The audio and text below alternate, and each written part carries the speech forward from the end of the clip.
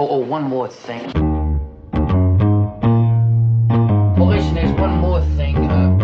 Just one more thing. Yes, Just One More Thing, a podcast about Columbo. I'm RJ White. I'm John Morris, and on this episode we'll be discussing The Most Crucial Game. Originally broadcast on November 5th, 1972, directed by Jeremy Kagan, written by John T. Dugan, and starring Robert Culp, Dean Stockwell, James Gregory, Valerie Harper, and, of course, Peter Falk as Columbo. And each time around we're joined by a special guest. This time it's author Glenn Eric Hamilton. But before we bring him on, John, give us 20 laps in the pool, why don't you? Absolutely. RJ, are you ready for some murder? Always. Robert Culp is, yeah, aren't we all? Robert Culp is playing general manager to a growing sports empire and owner of a truly savage horseshoe mustache, Paul Hanlon. Bankrolling Hanlon's hard work is Eric Warner, a spoiled and soaking wet Dean Stockwell, who is being basically kind of wasted in this thing. Eric is also kind of a lazy jerkass, and Paul wants his money and maybe his wife, I think, so he does the only thing he can do, dress up like an ice cream man and kill him with a block of ice. It's a locked pool mystery. But that's not all. It's also Inspector Luger in a red sweatshirt. It's Rhoda as a Hungarian hooker. Can Columbo solve this ice-cold killing, or will he run out of time? There you go. Thank you, John. Glenn, thank you. My pleasure. For wanting to do the program. A couple of questions. First, we usually do this if somebody hasn't been on before. How did you first come to Columbo? How did you come to enjoy the program? You know, I was trying to recall when I first got introduced. I vaguely remember my parents being fans when I was a kid. But I think I really reconnected with it when they brought it back in the 90s, late 80s. It got me interested in the 70s episodes again. And then I just became, as is my usual case, quickly obsessed with the mystery, especially since it was playing with structure, which was a lot of fun. And I just got enthralled with whenever I could find the reruns on cable, I would suddenly become sick that day and have to stay home from work to watch them. So. And when we asked if you wanted to, had specific ones you wanted to do, this was on your list. Why was this particular episode on your list of ones you were interested in? Oh, well, partially because it's a Culp episode, and I love all the Culp episodes along the way. Just one look in particular, which I'm sure we'll get to in the course of talking about the episode, made it stick out in my head. But also that magnificent horseshoe mustache. You know, it's unforgettable. And any chance to watch the episode over and over and just indulge in its luxuriousness was a chance. Yeah. My father in 1972 had that hairstyle and that mustache. And that murder ice cream truck. So there you go. And an ice cream truck. And he hated Dean Stockwell. We just had bunch of, that's all we had. I'm not sure where to start, because this one, it's interesting because we've gotten flagged by people who listen to the program by not doing enough Robert Culp episodes, but there are only 3, so this is our second one we've done, and I like this one. It's not my favorite, but I like this one, and John and I were talking before the program. I liked it a lot more watching it this time than the first time I'd seen it, which was quite a while ago, and for me, a big reason I liked it didn't have anything to do with actually Culp or the story or Peter Falk or anything. It was actually the look of the episode I thought was really, really visually interesting. They actually tried, the director of it, Jeremy Kagan, actually seemed to try actually making some sort of really interesting film out of it, which I don't know if you guys noticed that or have anything you want to say about that. Yeah, absolutely. So, I mean, similar to the absolutely. First episode, it had a distinct. It was clear he was pushing it a little bit in terms of style, and I liked that. Yeah, I mean, and actually, it's interesting you bring up the first episode because it was directed by Steven Spielberg, who also was a young filmmaker in his 20s. Was one of his early gigs, and that's the same deal for this Jeremy Kagan fellow too. He was I don't think he was quite 25, 26 yet. This is only the third thing he ever directed, but this thing looks like it was some person who's done quite a bit of things. These huge wide shots, these tracking shots all over the place. It just made an episode that's kind of okay story and mystery-wise, a lot better to watch, I thought. Yeah, it's absolutely a must-watch just for the visuals. Yeah. Or at least just must-watch just That for was, Culp walking up that hill in the white ice cream man uniform with the barren Los Angeles landscape behind him and holding the ice chunk behind his back, looking so sinister. That's one of my favorite scenes I think I've seen in the series, actually. Yeah. I want to talk about the visuals in a bit because I did have something that made it a more interesting game, but I was obsessed a little bit with that cube, that big block of ice. How many do you think he had? I don't know. Because he had an ice cream truck. He could have put 12 in there and been like, what one looks best? Right. Well, actually, I was that's my boy. Okay, let's in case when I hold it up against the sun, which one will reflect the nicest? Yeah, exactly. I got that shot. It isn't going to melt coming up that long hill to Dean Stockwell's like a sex house. Yeah. Well, let's talk. Remember there were Dean Stockwell's sex houses on. Oh, it was a chain, like biggest chain since Kenny Rogers like Roasters, right? And the Jerry Lewis restaurants and everything. Yeah, there's Dean Stockwell's sex houses. Usually, well, what they would do, Hulk Hogan's which is smart. They would see where they'd build a Holiday Inn. It's like, okay, that's a successful spot, and they'd build a Dean Stockwell sex house across the highway from it. So they'd be guaranteed, like, oh, well, that's a good spot, a safe spot. They'd wait for Holiday Inn to get their franchise in there first. When those things shut down in the 80s. It was a shame. It was a shame. Yeah, I got run out by IHOP of all things. I know, isn't that strange? Because I would have figured, like, the Howard Johnsons would have taken that over, but they had their own problems. But yeah, well, maybe. Welcome to our weird alternate reality, listeners. Yeah. Netflix might bring it back as a series like Tiny Houses. You know, Dean Stockwell. Yes, your tiny Dean Stockwell sex houses. Dean Stockwell's tiny sex house. All right, I'll work on a logo for the Tumblr. Anyway, sorry. We should get back to talking about the actual Anyway. So, so I played... I was playing a little game when I watched it. I think we have a bit of a delay, RJ, in case I seem to be talking over you a little bit. No, you sound fine. Yeah. Okay. So I was playing a little game, and it was before I even started watching the episode, but I had mentioned on Twitter that if there were ever a Columbo movie, like a revival, I thought the Coen brothers would do an excellent job at it, because they do have a stock and trade of these kind of like inept criminals who are punching above their weight and screwing up a crime, and they have a history of very humble or maybe seemingly incompetent heroes, nonetheless managed to come out on top. So when I was watching this, I decided I'm going to try to reshoot every scene in my head as though the Coens had shot it. And it turns out I barely had to do any work. Oh. There are dozens of scenes in this that, you know, obviously the limitations of television camera work keep it from being a full-on Coen shot, but I was surprised constantly by how often something seemed to be right out of their films. There's just to name a couple, there's a cut where we see that sign that says "Head hurt, take a trip," and it's done in this old fancy kind of painted style. Oh, outside the travel agency. Outside the travel agency, right. And that feels like a Coen Brothers shot. My wife wants me to get a copy of that poster for her, by the way. Oh, it's wonderful. Yeah, it's great. I'm sure it was made just for the show, too. But yeah, even going into the travel agency, and everybody's wearing a weird uniform and being very stilted. Mm-hmm. And then or the guy running is very stilted, and then the guy sitting at the table is very dismissive. Or the shot where Columbo's sitting in the big row of yellow chairs. Yes. Or the shot where Columbo's walking down the row of telephone booths in the Los Angeles airport. They're very easy to translate to Coen Brothers shots. Well, I mean, there was one shot I loved too. It was when the private detective, because there was the sequence where Columbo is the only person in the entire murder victim's house who realizes, oh, this place is bugged, because he caught like the high frequency hum over the stereo, and so he's sitting there in the dark when the PI comes to pull the bugs out of the house, which Mr. Hamilton. I'm currently reading your first novel, so I was remembering some of that too. Yeah. But the guy comes in to pull the stuff out of the house, and he gets his stuff suspended, his license suspended, his equipment taken.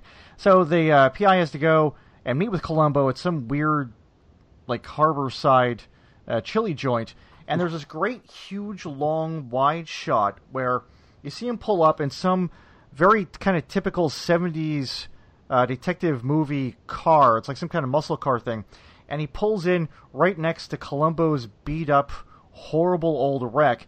And you just know right away, oh, he's going to meet Columbo. That's what the scene is about. Because you see the contrast between the two cars, and it was just a really weird, nice visual setup where it told you everything you need to know. That's why this car is here. It's got to be that guy meeting this guy. They're going to talk about somebody. I just thought that was, like, visually they handled that setup for that scene very well without having to say anything about it. Yeah, there's a lot of that in this episode. It's one of the most visually interesting episodes of this the 70s ones, I think.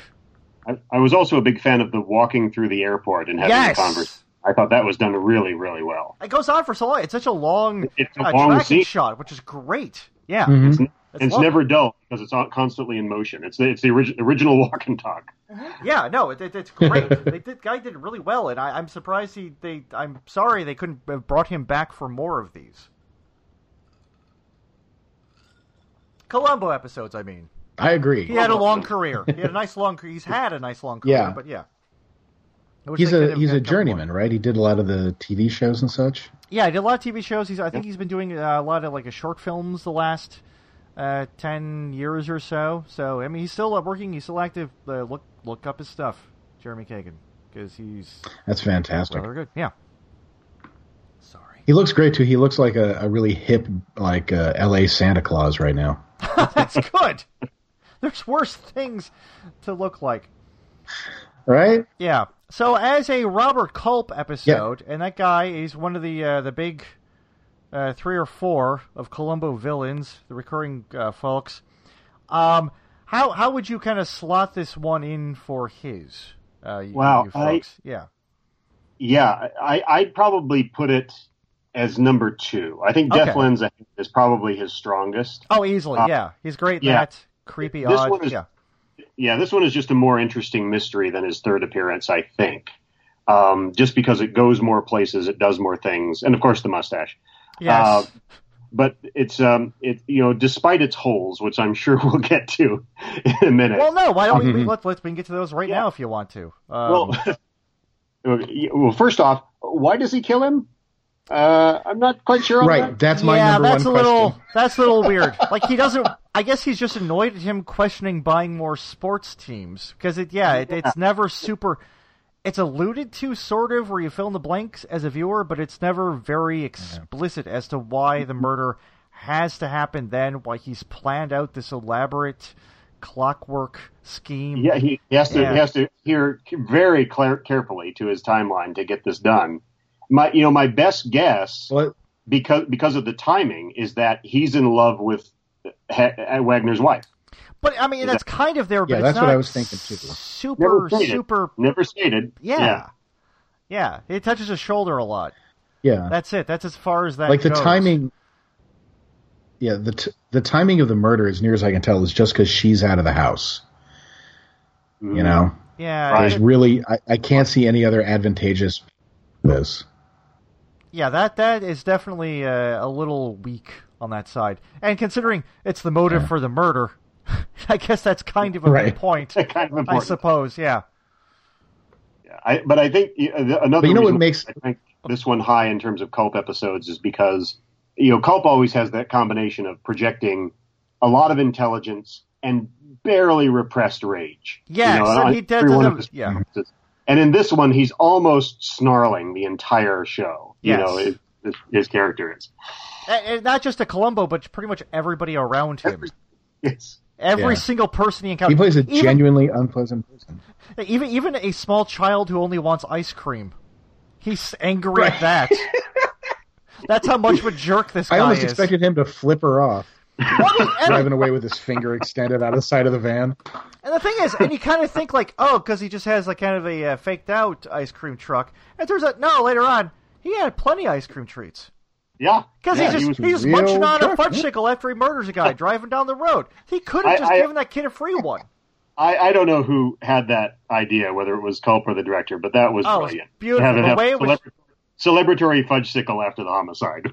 Because the thing that's great about that shot, he's just driving down the highway, and he's reaching for something he's reaching for some sort of, I don't know, other thing for his plan, like the radio to listen to, make sure he's on time, or some sort of, maybe it's a gun, who knows? But no, it's just an ice cream treat. He thought, I'm in an ice cream truck, I might as well eat a fudgesicle after I've murdered someone. Yeah. I really wish that had become a running gag in Columbo, where all the murderers after the killings would have a celebrate. Yeah. Yeah, that was definitely one of the highlights. I mean, there are a lot of highlights in this one. Not as many you feel like there could have been, but that was definitely a really, really nice touch. Yeah.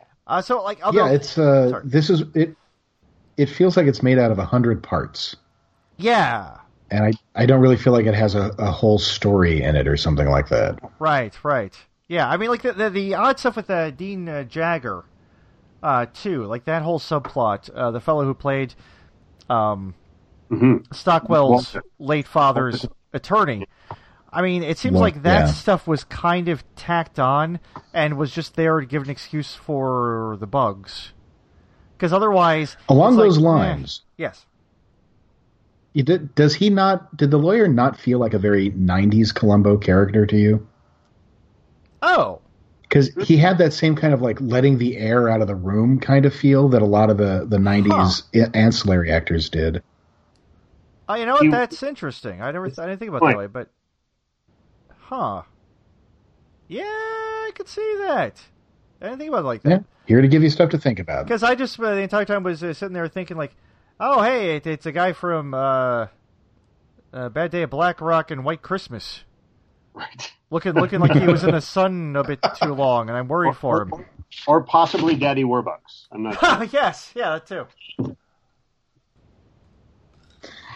To me, he looked like an egg-headed lizard in a suit, but okay. Well, okay, I guess that's, same thing. Same difference. He was an okay actor. The thing just about, not in this role. He was okay. Just not in this role. Yeah. The thing about having so many different parts is that it's kind of hard to talk about this episode as a whole. It feels like there's no grip for it, you know? Mm-hmm. Right, like it was just kind of I think the closest we came, No, go ahead. Sorry. I think actually I was interrupting you. Please go ahead, RJ. No, believe me, I deserve to be interrupted upon. If you let's ask our listeners. But I think the closest we've come to getting a grip on it is saying it feels like parts rather than a whole story. And after that, like, it's just going to be us discussing individual scenes, I think. You know what? As I'm looking at my note, I got like 3 1/4 pages of notes here, and I'm looking at them and listening to you making that point, and I'm realizing, yeah, kind of. It's the really good visuals, and there's a lot of good scenes here and there, but it doesn't feel like a really good, consistently through the entire episode story or whole. Because the ending was a really great ending. With like the way it was edited, with the faces on it. Oh, it's beautiful. The murder was like really brutal and interesting. The setup, the drive out to the murder, and like the odd scene in the gymnasium with a lot of the old Lakers greats, where Columbo's asking a guy about shoes. That's a great scene by itself. But you know what? You might be right. This is just kind of like a whole bunch of neat stuff thrown together. That's not an entire episode. Yeah, oh my goodness. There's a lot of tasty things. Yeah, you're right. I agree with John that it doesn't, as a mystery, it doesn't hold together very well. Yeah, well, I mean, you would know. But I'm looking at like my notes about the Valerie Harper thing. The Valerie Harper scene with her as the prostitute. Hey, that's a funny, neat scene, but it just kind of dropped in there, like this weird compartment. Yeah. Oh, jeez, you know, it was kind of the same thing with the. What's it? Well, I'm just realizing some things now. Good. Okay, please go while I think about this. Oh, dear. Okay. Well, the Valerie Harper scene, which I loved, because it was well done, and Harper's really good, and she never got enough chances to show that off after Rhoda. And that's kind of a piece with the scene with the private detective where Columbo was really tormenting him about his license. But together they make an interesting element of the Columbo personality, because we see him frequently go after murderers and take his time and be really slow paced and deliberate and slowly driving them nuts. But when he's dealing with little tiny crimes that don't involve murder, like a little prostitution, a little bugging a house, he doesn't waste his time. He just immediately starts fucking with them. Right. Yeah, he fucks with Valerie Harper immediately when he's done, like, she brings in her John and he's like, yeah, actually I'm with the police. And then that's within, a minute of it. That's fantastic. But I love it, and it's a thing that throughout the series, too, when he comes into those crimes that are smaller than murder, he just always seems very bemused by them. Like, he's just kind of amused, like, oh, there's people doing these other little crimes. I'm dealing with people who've been horribly, horribly murdered, and their life has been stolen from their bodies. But, you're just a con man. Oh, you're just bugging somebody. Oh, you just got some guy in from Cincinnati. Whatever. He always just seems like he's kind of chuckling about it, if it's not murder, which I always love, too.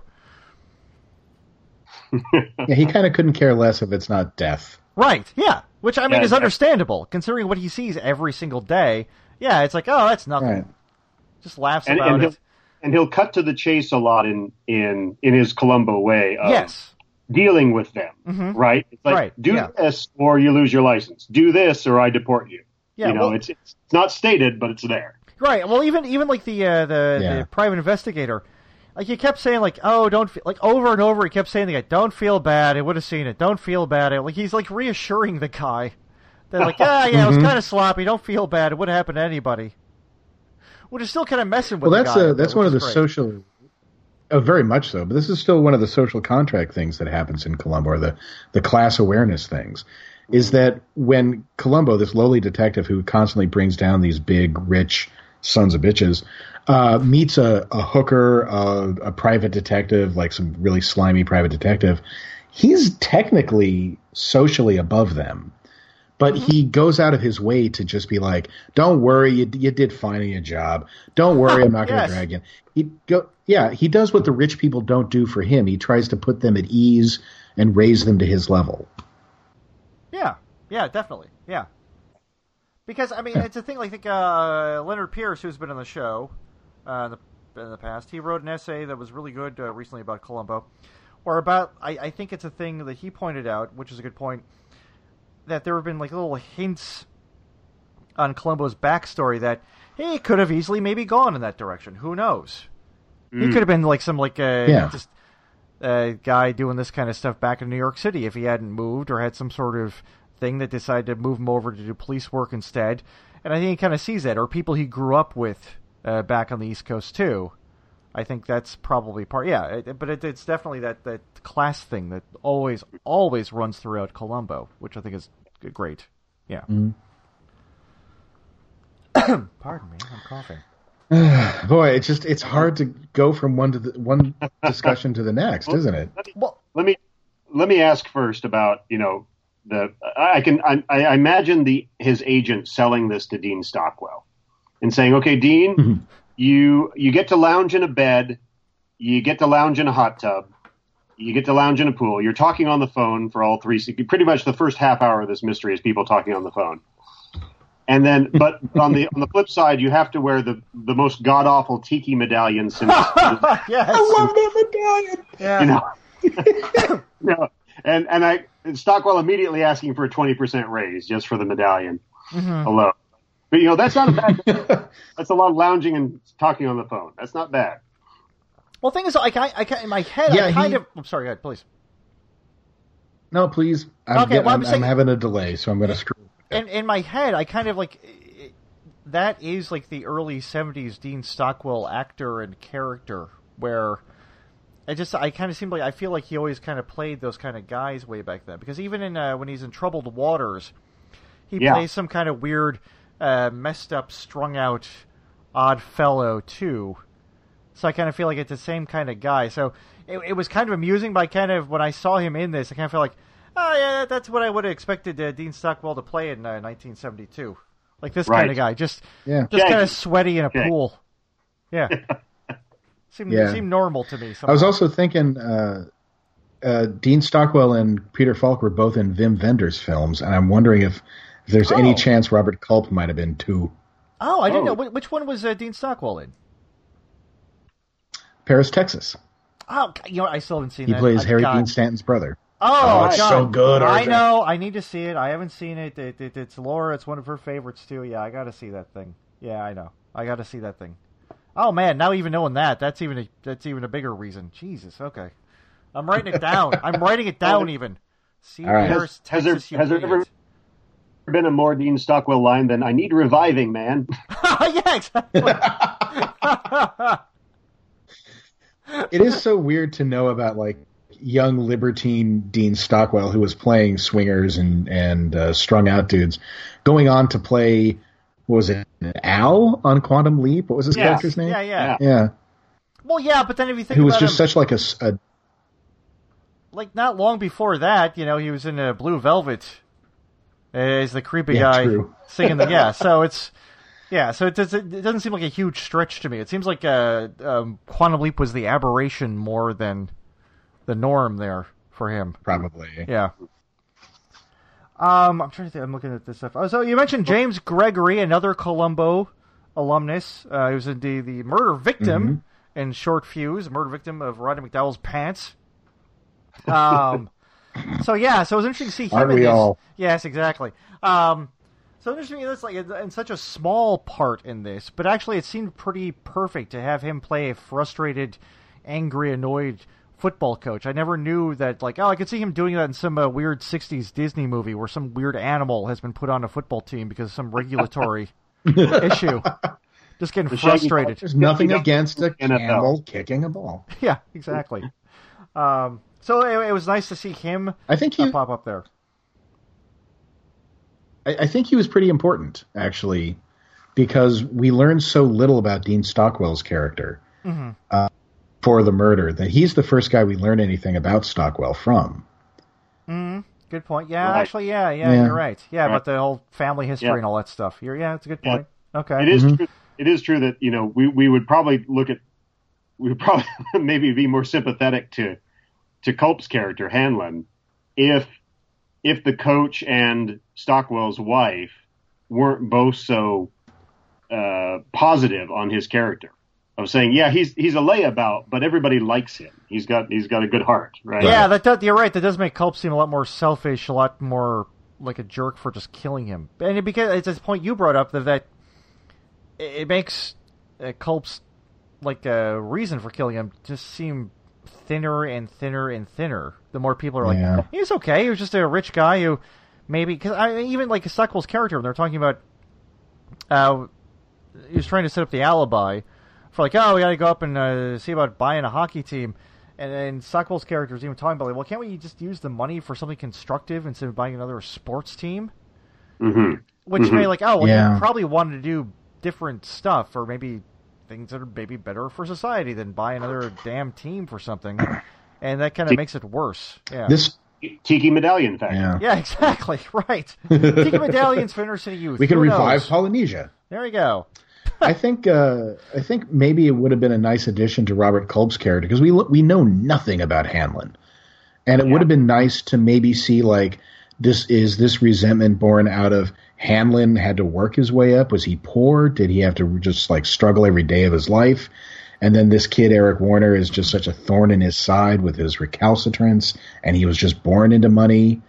That would have been a nicer motive. Because I think give some depth to him. Yeah, definitely. They do say Hanlon was a PR guy, and frankly, the least likely PR guy I've ever seen. He's right. Just the bully. He would not be good trying in a crisis to confront the press. He'd be horrible at it. Just pissed at them. They made this rocket rise up the ladder in his organization. Right. Is maybe looking to continue that, I guess. Yeah, that wait. was kind of weird.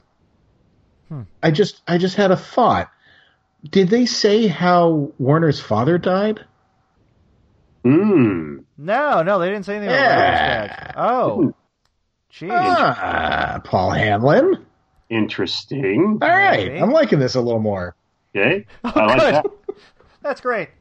44 years later, we're finally coming up with some sort of justification for this story. Right, so when we remake it, yeah, that's right. we'll be set. John T. Dugan, we're doing your work for you. Oh, that's not. Yeah, right. John He did a fine still job. around. Let's find him. Okay, I have to ask though: is this in fact the longest afternoon in the history of Columbo and possibly television? The afternoon of the murder, because you put it together and he kills him at 2:30. That's well established, right? Yeah. And then the delivery boy, the cops, the detective, the coroner, and Columbo all arrive at the murder scene. While the game's still going on, yeah. Wait, the game is still going. Right, yeah, because Columbo's is constantly distracted by the game because he was just, Right. as he put it, testing out a new hammock in his backyard. And Columbo goes to the stadium. The game is still going on. That's right, yeah, it is. And then, same day, because Culp's in the same suit and tie, Right. and Walter Cannell complains about, why didn't you call me this afternoon? Flowers are already rolling into the house on a Sunday. Oh. Everybody's cleared out. It's the Right. same day. Then they exit the house. There's that lovely shot of the inside of the house, and there's a tease of it looks like the sun's going down. But no, then we go to LAX and the sun's still up. Right. Like it's bright day. It's like this afternoon never ends. You're right. It's at some point I figured it was the next day, especially the airport I thought so too, and then transition. But you're right. I looked at the suit and Walter Cannell's lines, and it's clearly not the next day. So apparently in 1972 in LA it was light until like 1 a.m. I'm guessing. Sure, why not? Oh. And Yeah, we do have a Yeah. night scene where, of course, the private investigator comes back to get his stuff, Mhm. but that just takes us to Monday. Right. This is the shortest Columbo ever. And then, of course, I guess the Gladiators were playing Sunday and Monday. A couple back-to-back games. That doesn't seem smart. He does say, well, the detective does say in the waterfront chili scene that he's been trying to reach Columbo for like 3 days. Okay, so it's later that week. So it's later. Okay. Yeah, and can you imagine like going into that waterfront chili joint, and there's some guy in a filthy raincoat with a half-eaten bowl of chili, listening to a tape recorder over and over again of someone's murder or some like phone calls and stuff. Now, I would just kind of like get to the doorway and then turn around and walk back out. Because the vibe in that place would be a little weird. There are no other customers in the place, as far as I can see. Yeah, that's why. Because he's sitting there, eating with like a cold half bowl of chili, just listening to the same recording over and over and over again. It's like, I'm just gonna. And it's a real shame because the Oceanside East Cafe had just added a new snack bar. I took photos of that scene. I know what the signage is. Very good. Yeah, I didn't even think about that. Like the first sequence that does go on forever and ever and ever. Well, that's just weird then. Yeah. And, Because as a guy who writes mysteries, sometimes you write a mystery and then you go back and you piece it together and you realize how is all this happening in the same day, and you have to figure out how to break it up. Well, because you have idiots like me who don't pay attention to it until someone points it out to them, and then you're fine. There you go. Just rely on us morons, and it's perfect. It's gravy. Speaking of the football game, I kind of liked actually that whole thing where just the sound of it on the radio is just constantly on. But then also I couldn't for the life of me exactly place who the announcers were.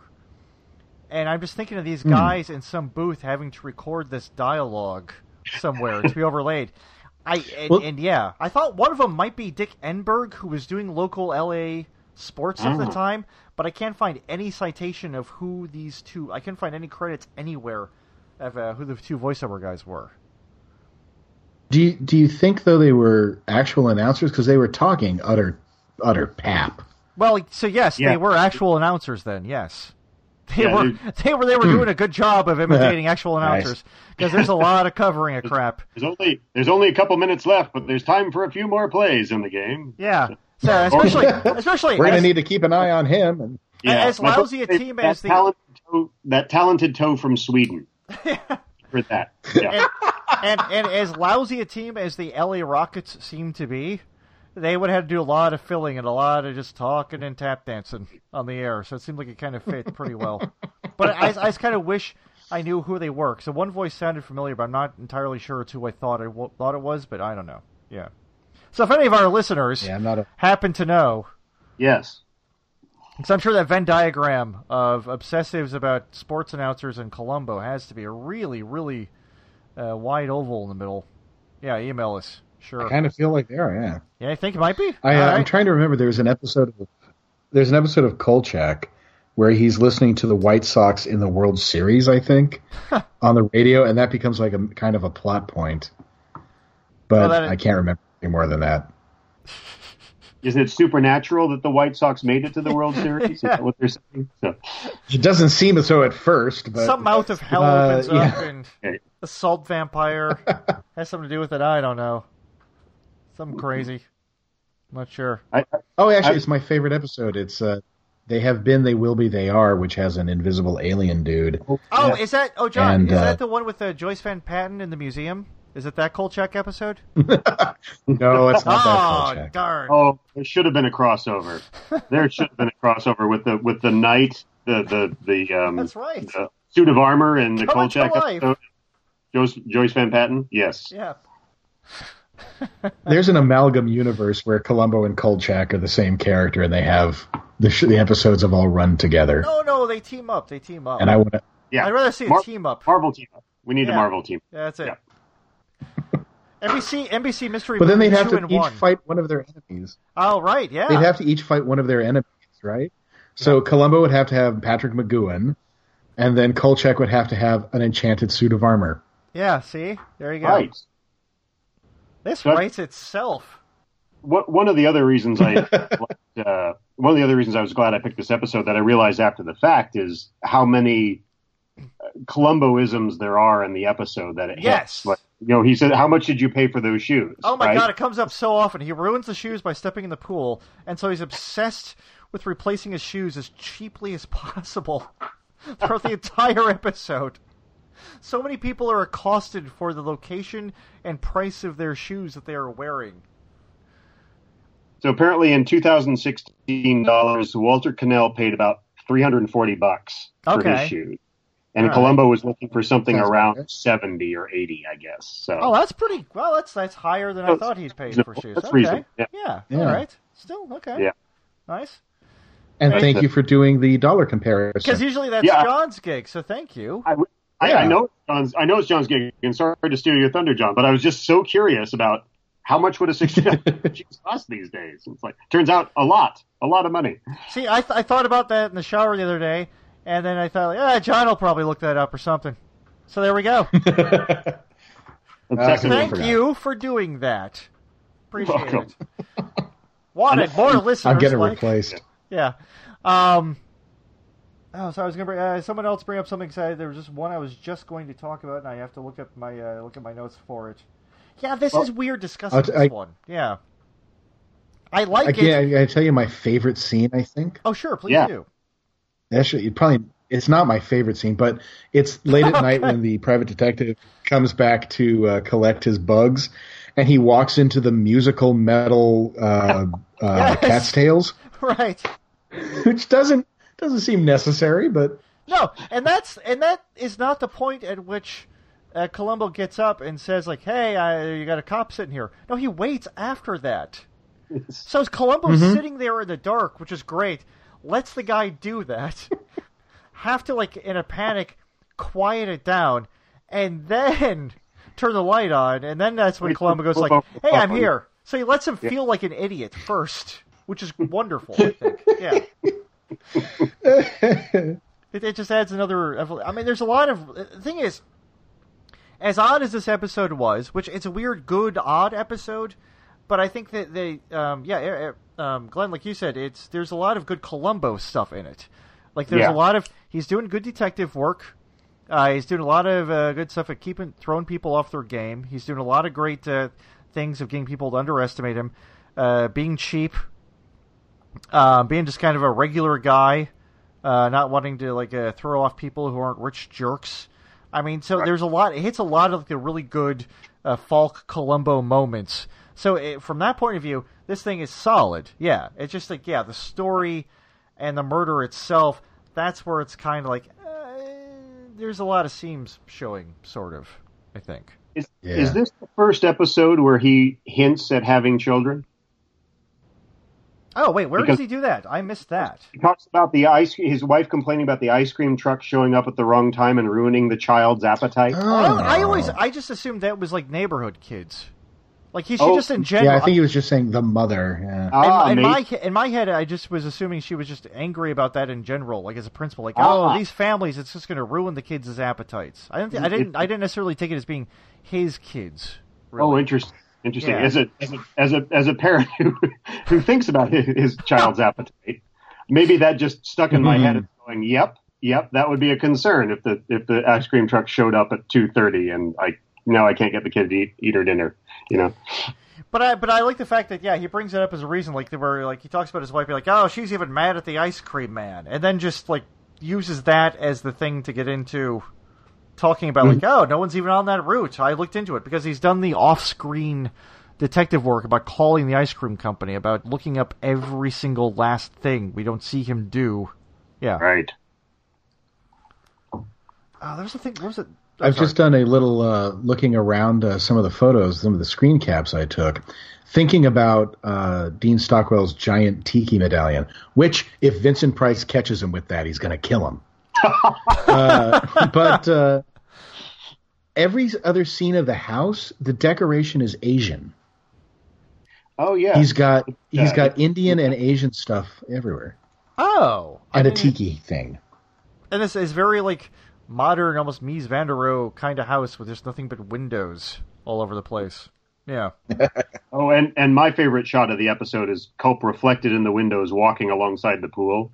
Yes. Oh, that's great. Yes. Where you see his reflection first, and then you see him just stalking. That's wonderful.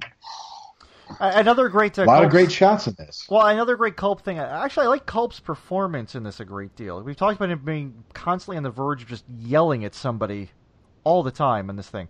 But there's this great fake-out when he's committed the murder. We see him driving down the road, and then I think we cut to his box at the Coliseum, and there's a guy somebody coming in to talk to him. And he's like, oh, yeah, the coach comes back. And you think, oh, God, he's not back in time. Coach's like, yeah, you here? What's going on? And then Culp comes out, like, everything's fine, nothing wrong. Sits in his things, like, oh, no, I'll defer to you. And he has the binoculars, and as soon as Gregory is out of the office, just this look on Culp's face as he lowers the binoculars, kind of like, because you knew, you didn't, which is great because you didn't see him have to rush back. You didn't see the sequence where he had to like rush back, run up, change out the clothes. You just see the aftermath of it where he's finally kind of exhaling, and then he has this kind of awful kind of smile on his face too, the smirk, because he kind of got away with it. It's like this exhausted smirk, which I thought was great on his part. Well, I told you about what sold the episode to me, and I remembered that look. It was just, I mean, it's such a powerful evil / relief look. Yes. That I remember from this episode. Yeah, it's amazing. And to contrast that with at the end, when he realizes that the clock is just completely screwing him over.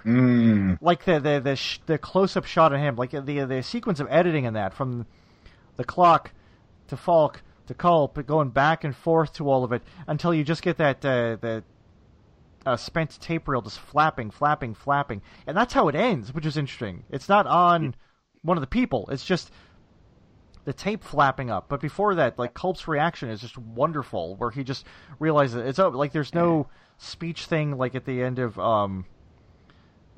his first episode where he's like, "Well, it happened." No, it's this thing where like, and that just stops there.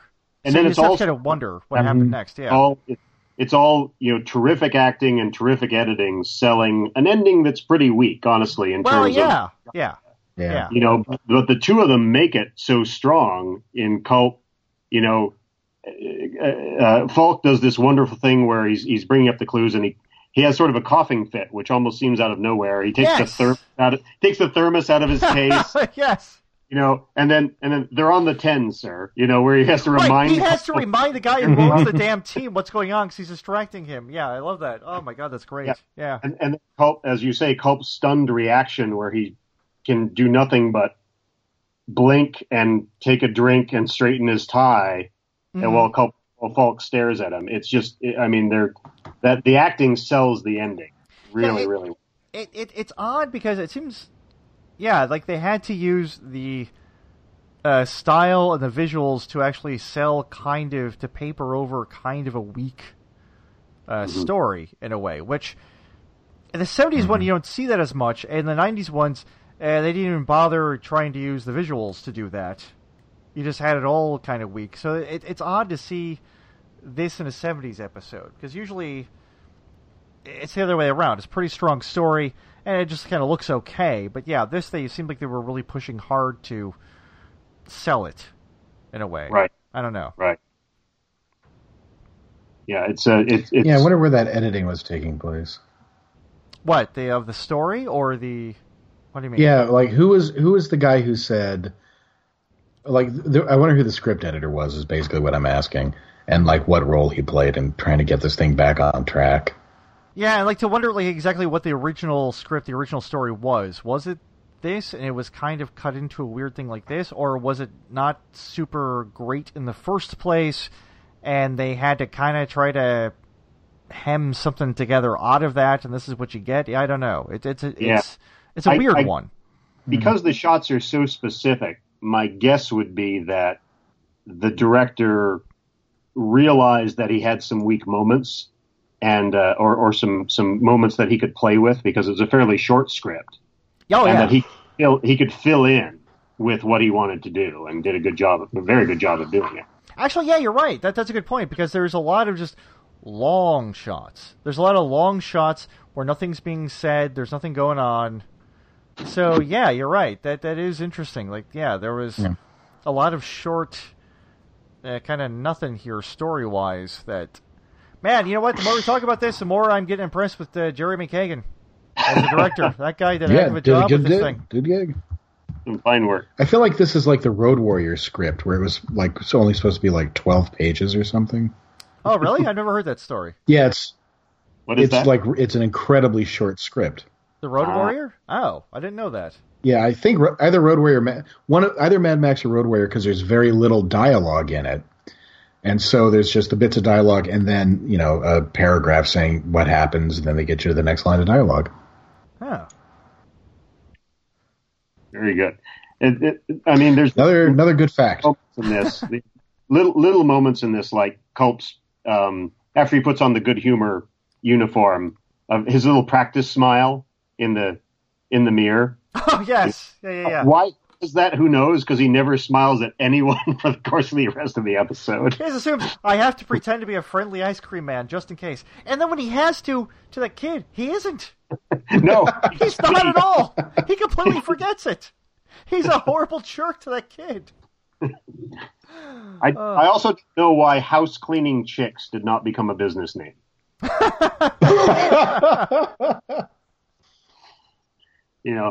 There's actually a clip on YouTube. Somebody has clipped out just that moment of Culp going, "It took me a while to connect with the word chick." They've grabbed that one moment. Nice. Just because it's so strange in 1972. I will look that up. That'd be a good thing to include in the post. Okay. Yeah. I hadn't thought about that enough. I wonder if, because I originally thought he was mentioning that he was making up that lie about getting house cleaners so that he didn't look bad in the eyes of the widow. But I wondered if it's because he realized, that could have been a real weakness in my alibi. If I set him up with the girls, that might have seemed like I was setting him up to party. And right. Yeah. Oh, yeah, probably. Yeah. I feel like that whole scene was a lot of him trying to cover up, because he never intended probably to have a homicide detective there when he had to talk about any of this stuff. Like, he probably had his patter ready for the widow. Mm-hmm. Right. But then he has to kind of attenuate it to speak to both of them at the same time and cover both things at the same time. So he's probably like rather nervous about that and having to like, oh, I'll explain it this way. Oh, actually, I didn't think there'd be a murder investigation at the same time. Well, yeah. Yeah. I do wonder whether he did set Eric up with the victim up with a girl and then covered for himself by doing the house cleaning, which is an easy thing for the police to check, of course. Right. Or whether that was honest and he didn't expect Eric Wagner would sleep with the girl. And it's like, oh, damn it, I covered myself.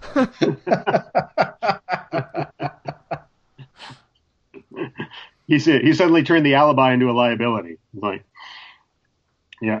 Did you catch That's in our call. Columbo walking through the locker room his abashment at nudity, where he obviously catches a glimpse of someone and shields his eyes? Yep, Columbo is always embarrassed by human nudity. Yeah, no matter the gender. No matter the gender. Right, exactly. Yeah. He's a very bashful man. Columbo is. Bless him. Even men in towels next to him. I'm looking at some like lines I liked about like at the airport he had the thing about the Culp is just so mad at seeing him at the airport from the phone booth, and the very very pointed line where then Columbo says to him, "Boy, you really know how to get things done," and it's very obvious that what he means is, I think you probably did this murder too. Like, there's a lot of like a really good double entendres like that for Columbo. And what's the other one too? Where and he brings up the autopsy, that people didn't expect there to be an autopsy, and Columbo says, "Oh, actually, we ordered an autopsy," and he very pointedly turns to look at Culp's reaction, and everyone's like, wonder why, and Columbo says, like, "Oh, it's typical in a murder investigation. I think that's the first time that he's very, very obvious about it, definitely being a murder, as opposed to just being some accidental thing," which that's another nice Columbo consistent type deal. I think I caught the moment too where you guys have talked on podcasts before about the moment when Columbo suspects Gibson. And I don't know that he suspects Hanlon until Hanlon out of nowhere says, "I talked to him on the phone. He was alone at that time." And Columbo gives him this look like, huh. Why would you mention that? Why would you mention? Yeah. Right. It's a thing where like the murderer is often too helpful with information. Right. The old, well, here's how I think it might have happened syndrome. Like that sort of thing. Where they just give out a little bit too much that just makes you then look like you definitely know way too much about the circumstances. Well, okay, so this was a peculiar one. It kind of feels good, but then you dig into it a little bit, it's like, maybe not as, I don't know, it's so strange. I'm very conflicted about how I feel about this. Let's kind of go around and do the summation of things. Starting with Mr. Hamilton, how overall? What do you feel? You said it was your second favorite among the Culp episodes, and I have to admit I haven't seen this one. I hadn't seen this one in a while before we saw it, and the other one, which I think I would almost put in my second, the subliminal message one. I haven't seen that one in a while too, so I don't know if maybe my opinion on that one will change. I'm not sure, but after discussing it, what would you have to say overall about this one now? Yeah, it's one of those things where I'd give it an A in terms of the amount of Columbo-isms it's got in it. You know, the bit of Columbo nuggets that's got in its wonderful directing style. You know, clearly wasn't a point and shoot exercise. You know, they really thought about this. They've got that wonderful kind of Dirty Harry type score from. Oh yes, God, that's great. Yes, exactly. Great musical score for this one. A lot of that ratchety instrument. They use that all the time, yes. Our housemate says who's a musician, she says that's called a frog. Oh, okay. Makes the frog sound, that rick sound. Yeah, it's all over the place in this, yeah. Yeah. So, but it has that sort of Lalo Schifrin, Dirty Harry, intense score to it. That, again, I think does some of the work that the script isn't doing, maybe? Yes. Bumps it up. So I give it an A for that. As a guy who loves mystery structure, and that's sort of what made me fall in love with Columbo. As a guy who writes mysteries, for crying out loud, that's your stock and trade. You do this, yeah. What I do. Right, and who likes to look at mystery structure and how people play with it a lot, it's pretty weak. I got to give it probably a C in that sense, in that it's got these different elements, but it never quite ties them together. Like there's no, Columbo goes and talks to this person, he talks to this person, he talks to this person, but there's no interaction or strong buildup between the private eye and Valerie Harper's prostitute character and Dean Jager's character. Although there could be, it could be there. It wouldn't have been all that hard to do, right? Yeah. Tie those more strongly together. So, but just in terms of having fun with it as a bit of television, I'd certainly give it a solid B, because it's a lot of fun to watch, and I had no problem rewatching it a couple of times for this episode. I think something that you pointed out, which is a huge issue with it, is the fact that, there's no clear motive for him outside he just doesn't like the guy, which most of the time in Columbo, they do a good job of setting up someone has something to gain from this person being dead. That's why they've set up this elaborate plot. And you don't ever really see what he has to gain. Yeah, I think it's right there, too. I mean, they could have easily implied that he was in requited or unrequited love with the wife. Yeah, or there's some financial thing with the teams or something. But it just kind of skates up to the edge, but then doesn't really make it super explicit. It doesn't have to be that explicit, but doesn't even try to. On the contract to put it into LA basketball Laker terms. So. Right? Yeah. Did Culp steal his mustache from Pat Riley? That's what I want to know. Who knows? Yes. But I mean, I think it's the same thing as you just pointed out, that they could have made more explicit the connection between Valerie Harper and the private investigator. They just kind of said it was. They said there was connection, and I think the entire thing it's a lot of, you just kind of have to hang on to just kind of drifting from disconnected scene to disconnected scene to disconnected scene that all look nice, that are all well acted, but it's not all together as a really nice congealed whole. It's an okay episode, like you said. It's good to watch. It's interesting. You got Robert Culp being a jerk murderer. You got Peter Falk going after him. Right. But beyond that, it's a lot of style and not much there beyond that. There was one thing I noticed that didn't hit me until I think the last time I watched it. You never see Paul Hanlon either at his home or at his own office. Like Columbo, he's always in the field. Oh.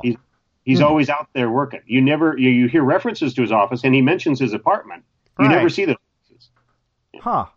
Yeah, he doesn't really have any sort of a home base or anything, except for that box at the Coliseum, which I love. I think go ahead. So just saying that might be part of his resentment, is how hard he has to work while Warner is just swimming and partying. Oh, yeah, that's a good point. Yeah. Maybe. Yeah, no, that works. And I love when you first see the outside of the Los Angeles Coliseum. It's this weird, ominous music, like it's a scene of many horrors in the past. It's bum, bum, bum, bum. It is. Oh no, it's the terrible Los Angeles Coliseum. I don't know. John? Yes, sir. What are your thoughts, and what would you rate this? Well, I love Robert Culp, and I appreciate how Culp, like every episode that McGowan is in, McGowan has to yell something in a sing-song voice. Yep. I really appreciate that every episode that Culp is in, he seems to have to find an opportunity to go, Columbo! In a really frustrated, I'm at the end of my tether voice. Yeah.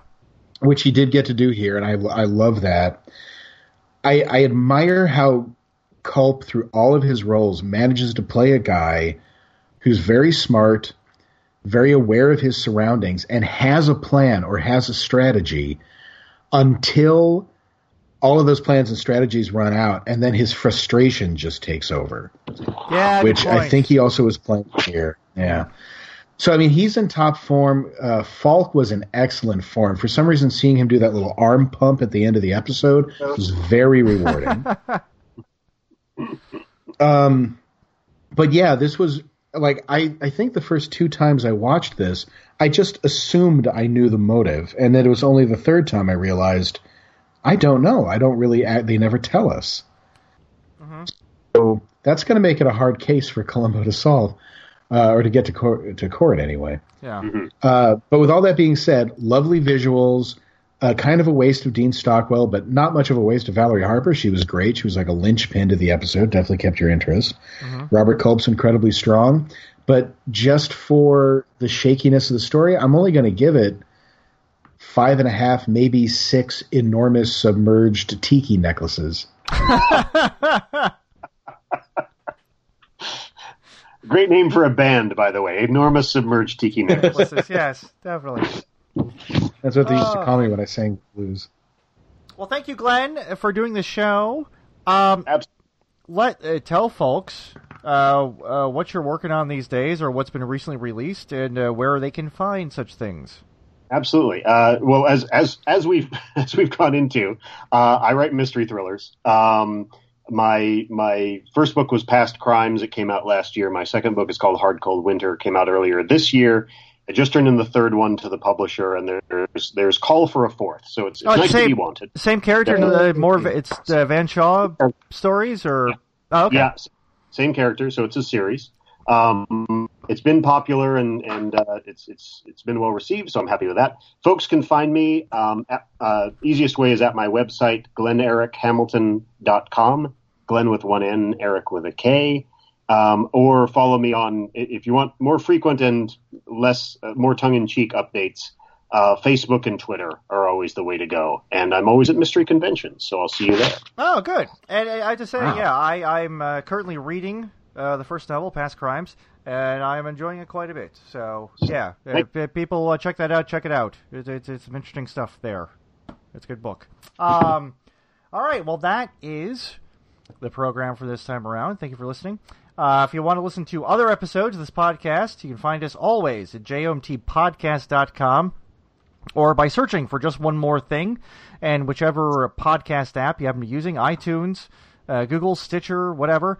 Just find us. We'll pop up there. And if you feel it in your heart, you enjoy it enough to leave a nice review, that's never a terrible thing either, and we would appreciate it a great deal. If you want to find us for more frequent updates about what we're doing and other folks on the internet who are posting stuff about Columbo, you can follow us on Twitter at JMT Podcast, and also on Tumblr, jmtpodcast.tumblr.com. We're always reposting stuff, and John posts really great screen grabs and his further thoughts on the episodes after we put them up here. If you want to write to us, we enjoy getting emails. We got a couple good ones this week, actually. And we do respond to them. John does, at least, more regularly than he used to. Or than I used to, for sure. That's definitely the case. It's Columbo at thecitydesk.net. That's the program for this time around. We'll be back with kind of a special one next time. Ooh, a hint. Just try to guess, everybody. I'm RJ White. I'm John Morris. And we'll talk to you next time. Thank you. Good night, everybody.